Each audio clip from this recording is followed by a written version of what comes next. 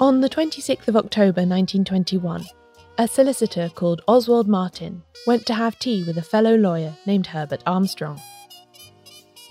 The two worked for rival law firms in the town of Hay-on-Wye, which lies on the border between England and Wales.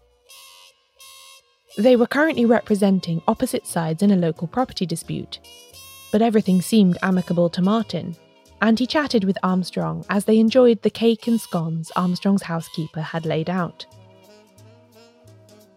At some point during the meal, Armstrong picked up a buttered scone and handed it to his guest to eat, asking Martin to excuse fingers.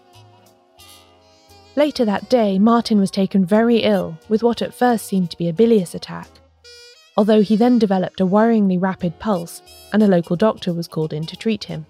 It turned out that during his tea with Armstrong, Martin had consumed a hefty dose of arsenic. His subsequent illness set in motion a train of events that led to an exhumation, an infamous murder trial, and eventually an historic execution. The case was hailed by George Orwell as a grisly highlight of Britain's Elizabethan period of murder, and it went on to exert great influence over crime writers working in the 1920s like Dorothy L. Sayers and Anthony Berkeley. After all, isn't a poisoner handing his victim a scone laced with arsenic during a genteel tea party just like something out of a Golden Age murder mystery? Welcome to She Done It. I'm Caroline Crampton. This is another instalment in my irregular series about the real-life crimes that inspired the writers of classic detective stories.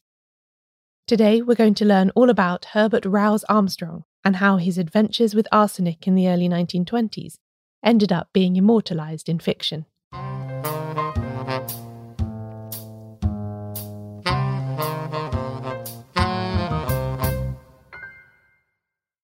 There are so many aspects of the Armstrong case that seem to be lifted straight out of the pages of a 1920s whodunit, that it can be difficult to remember sometimes that the whole tale wasn't constructed by a novelist for our amusement. Tropes that we're so familiar with from detective fiction just keep surfacing. Probably the most obvious of these is to be found in the character of Armstrong himself. As well as being a solicitor, he was a churchwarden and a Freemason, a well-known and well-liked addition to the town of Hay-on-Wye. He was married and a father of 3.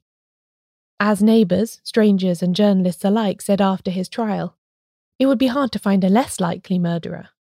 Armstrong's unlikeliness was even discussed by the characters in a real-life detective novel, Detection Unlimited by Georgette Heyer, published in 1953. Armstrong was a respectable little man no one ever dreamed would murder anyone. But he did, so it's no use saying the motive isn't strong enough, one says to another.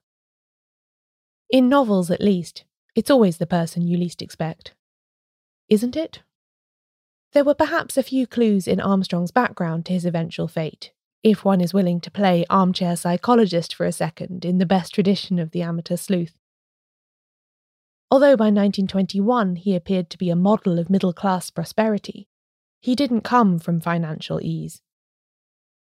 He was born in 1869 in Plymouth to a colonial merchant and his wife, and grew up there and in Liverpool where, as far as I've been able to find out, the family's fortunes were decidedly on the wane by the time Herbert was old enough to think about a profession.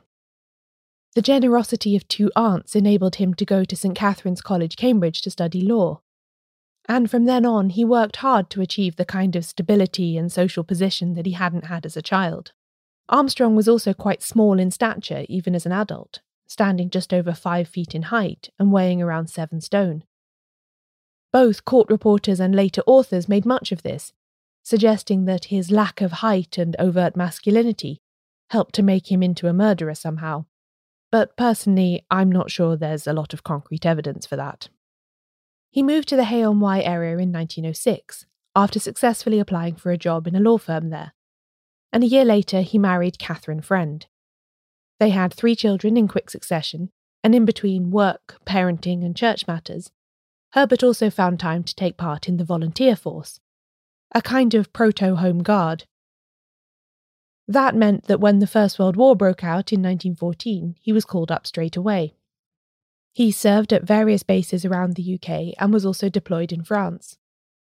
He seems to have done well in the military. He had achieved the rank of major by the time he was demobbed at the end of the war. He apparently liked to be called major in civilian life as well, which is a fact that perhaps matches up with his lack of height and Poirot-esque moustaches in creating what became the public image of Armstrong as a shy, henpecked, status-obsessed man with an inferiority complex. I've talked a lot on this podcast about how the First World War was a great force for social change far beyond the battlefields, especially in relation to the roles and opportunities for women. Some men took advantage of the greater freedom and license the war years offered too, and Herbert Armstrong was one of them. Although his letters to his wife and children are affectionate, Armstrong, shall we say, lived it up a bit during the war, starting a number of affairs and seemingly acquiring a taste for a secret life beyond his churchwardenly peacetime persona. Knowing this, with hindsight, it's not that surprising then that in 1919 his wife was suddenly taken ill.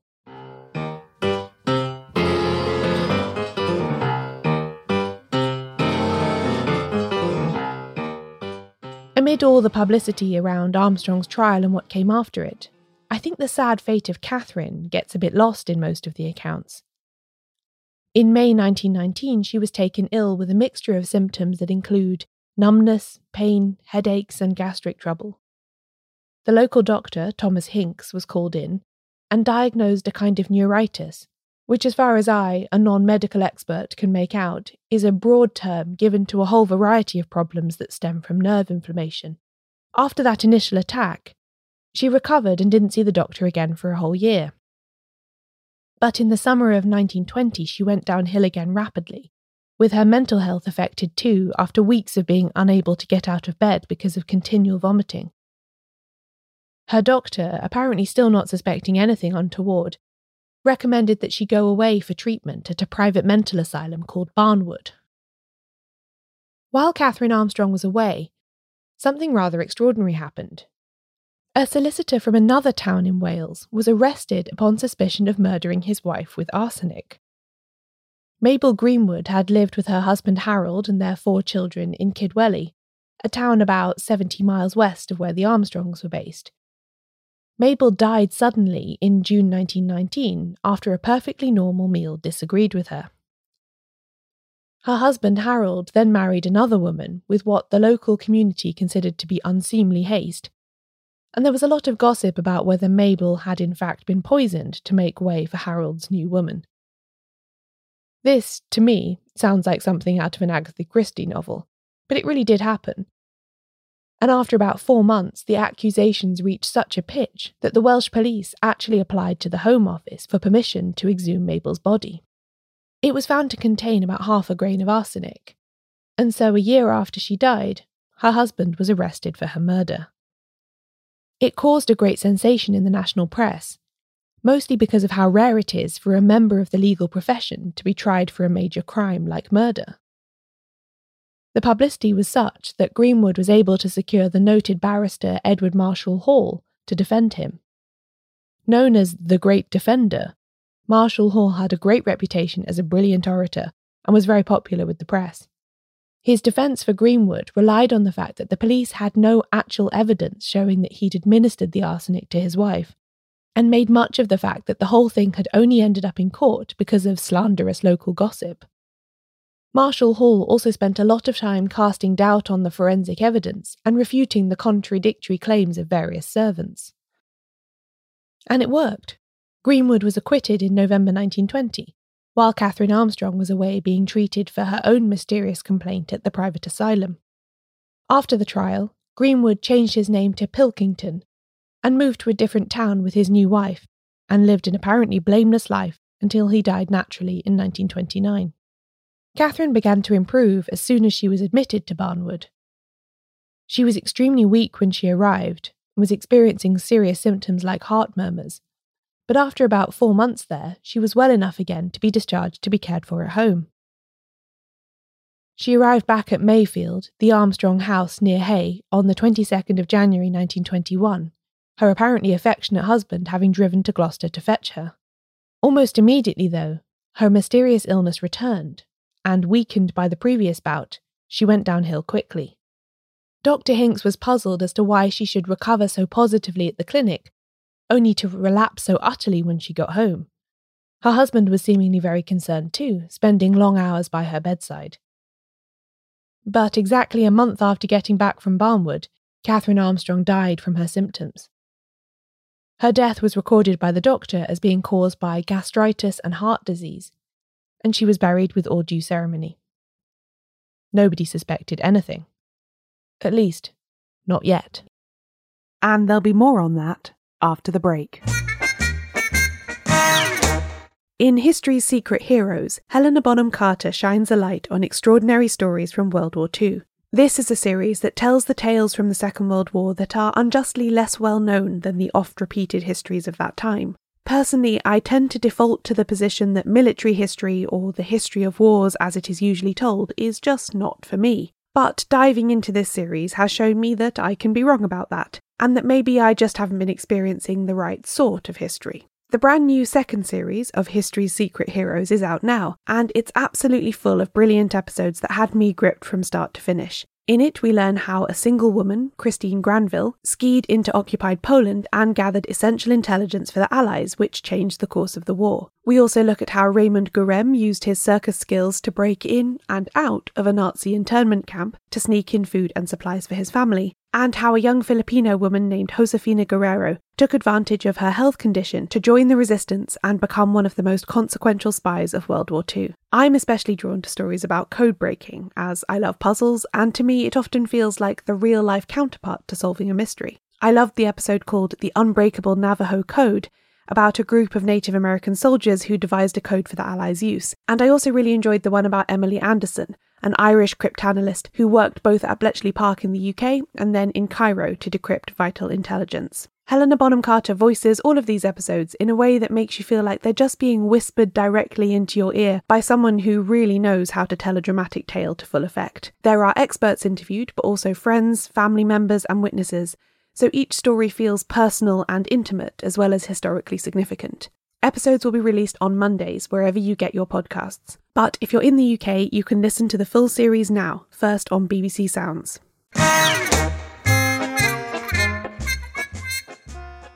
In Unnatural Death by Dorothy L. Sayers, her sleuth Lord Peter Wimsey tackles a very difficult case.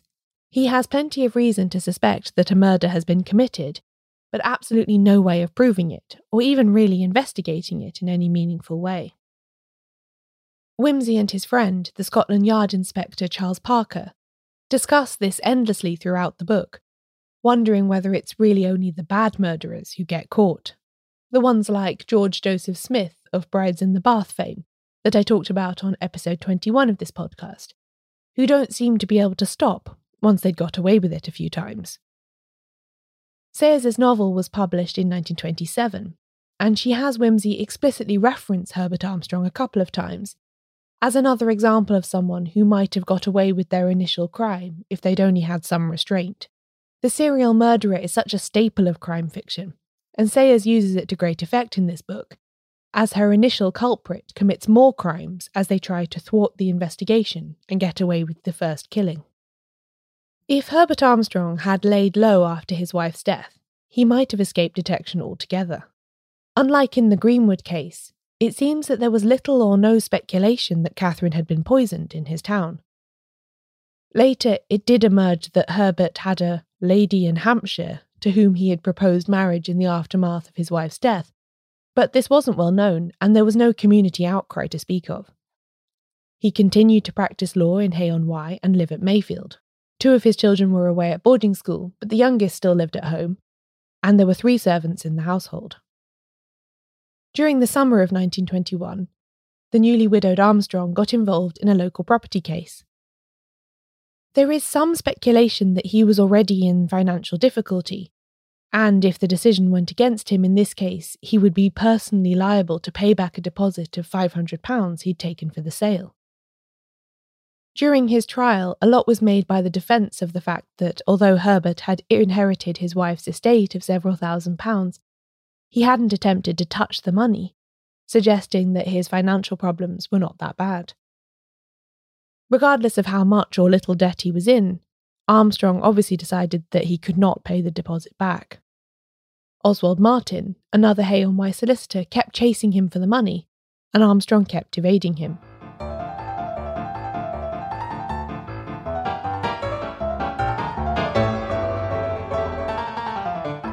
That's how the pair came to be having tea on the 26th of October 1921.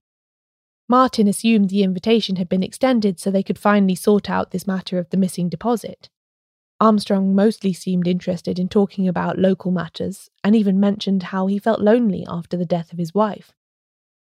She had been dead about 8 months at this point, and there was as yet no suspicion associated with her passing.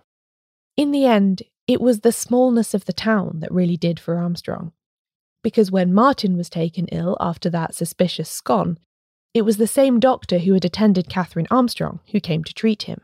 Dr. Hinks immediately recognised Martin's symptoms as similar. At the same time, Martin's father-in-law, John Davies, was having his own misgivings. He was a pharmacist and had recently sold several packets of arsenic to Herbert Armstrong, supposedly so that the latter could kill the dandelions in his lawn.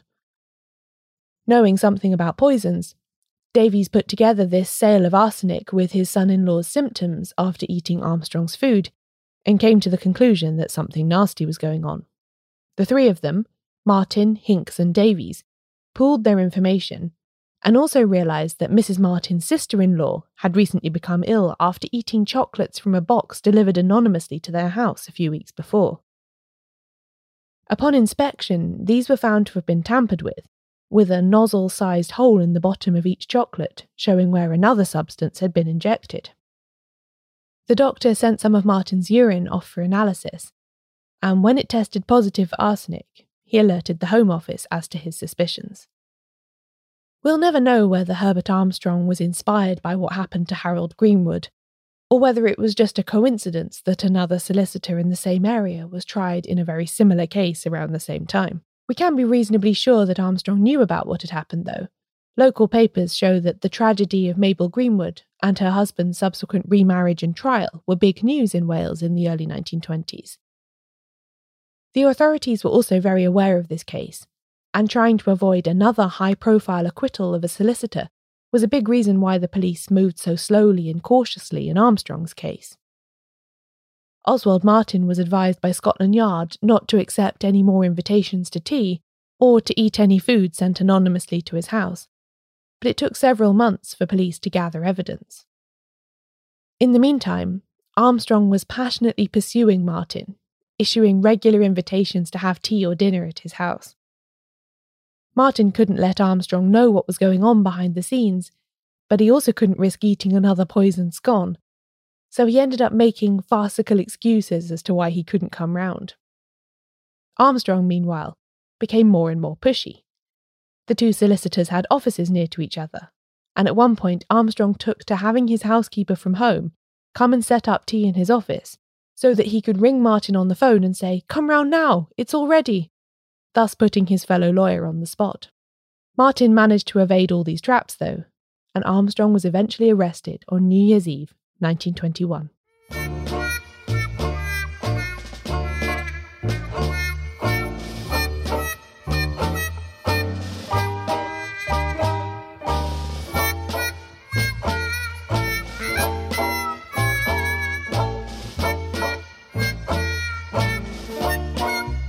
When the police took him, Armstrong actually had a packet of arsenic in his pocket, which looked particularly bad for him, almost as if he was making sure that he was ready to poison someone at a moment's notice.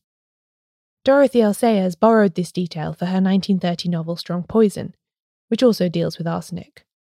Armstrong was a keen gardener, and he stuck to his story throughout that he'd been using arsenic to kill dandelions, but he didn't have an adequate explanation as to why he separated his poison out into little individual packets that could be easily hidden in a suit pocket, rather than just pouring it straight into the ground to kill the weeds. After he was arrested, the Home Office gave permission to exhume his wife, and pathologist Bernard Spilsbury was dispatched to Wales to collect evidence for a belated post-mortem. You might remember Spilsbury from a couple of previous episodes of this podcast.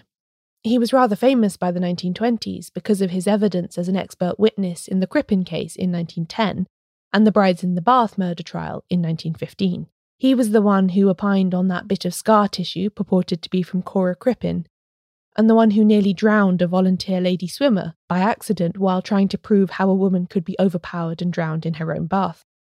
His involvement in the Armstrong case, therefore, helped to attract greater public attention to it. Spilsbury found that Catherine Armstrong's body was exceedingly well preserved, far better, in fact, than one would expect of a corpse that had been buried for almost a year. He discovered a good deal of arsenic still present in the organs, and deduced that a major dose of the poison had been administered in the 24 hours before death. This contradicted Dr. Hinks's theory that Catherine had died of gastritis, and opened up the possibility that Oswald Martin was not Herbert Armstrong's first victim. Since Martin had eventually recovered from the scone, it was with the murder of his wife that Herbert Armstrong was charged in January 1922.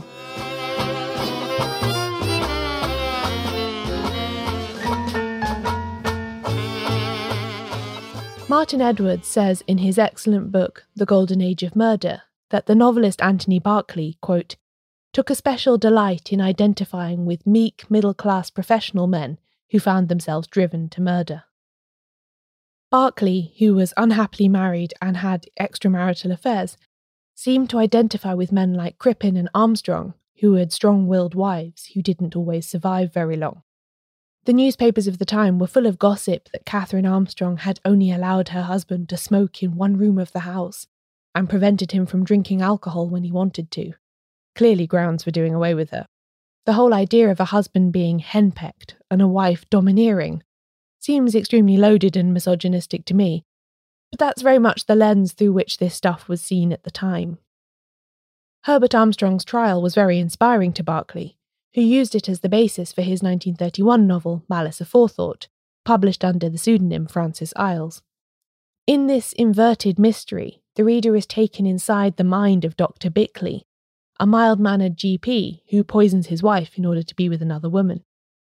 We see Bickley's trial from his own perspective, knowing from the very first line of the book that he's guilty, yet somehow Berkeley makes the reader root for him to get away with it. Herbert Armstrong maintained his innocence throughout, but he did not get away with it. Although the police didn't actually have any evidence that he'd administered the fatal dose of arsenic to his wife, his possession of a large quantity of the poison, and the way in which her health had dramatically improved when she was away from him, was enough for the jury to find him guilty. His appeal against the verdict was dismissed, and he was executed at Gloucester Prison on the 31st of May, 1922, becoming the only solicitor in British history to be hanged for murder.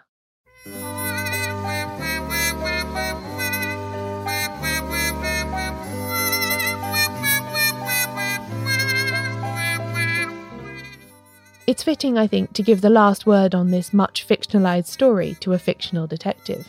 As Peter Wimsey says in Unnatural Death, Armstrong is supposed to have got away with many more crimes than he was tried for. It was being clumsy over Martin and the chocolates that stirred up the hornet's nest in the end. If Armstrong hadn't tried to kill someone with a scone, his subtle, progressive poisoning of his wife would probably never have been discovered. Which makes you wonder, how many smarter murderers have managed to stop after their initial success, and thus get away with their crimes? We'll never know.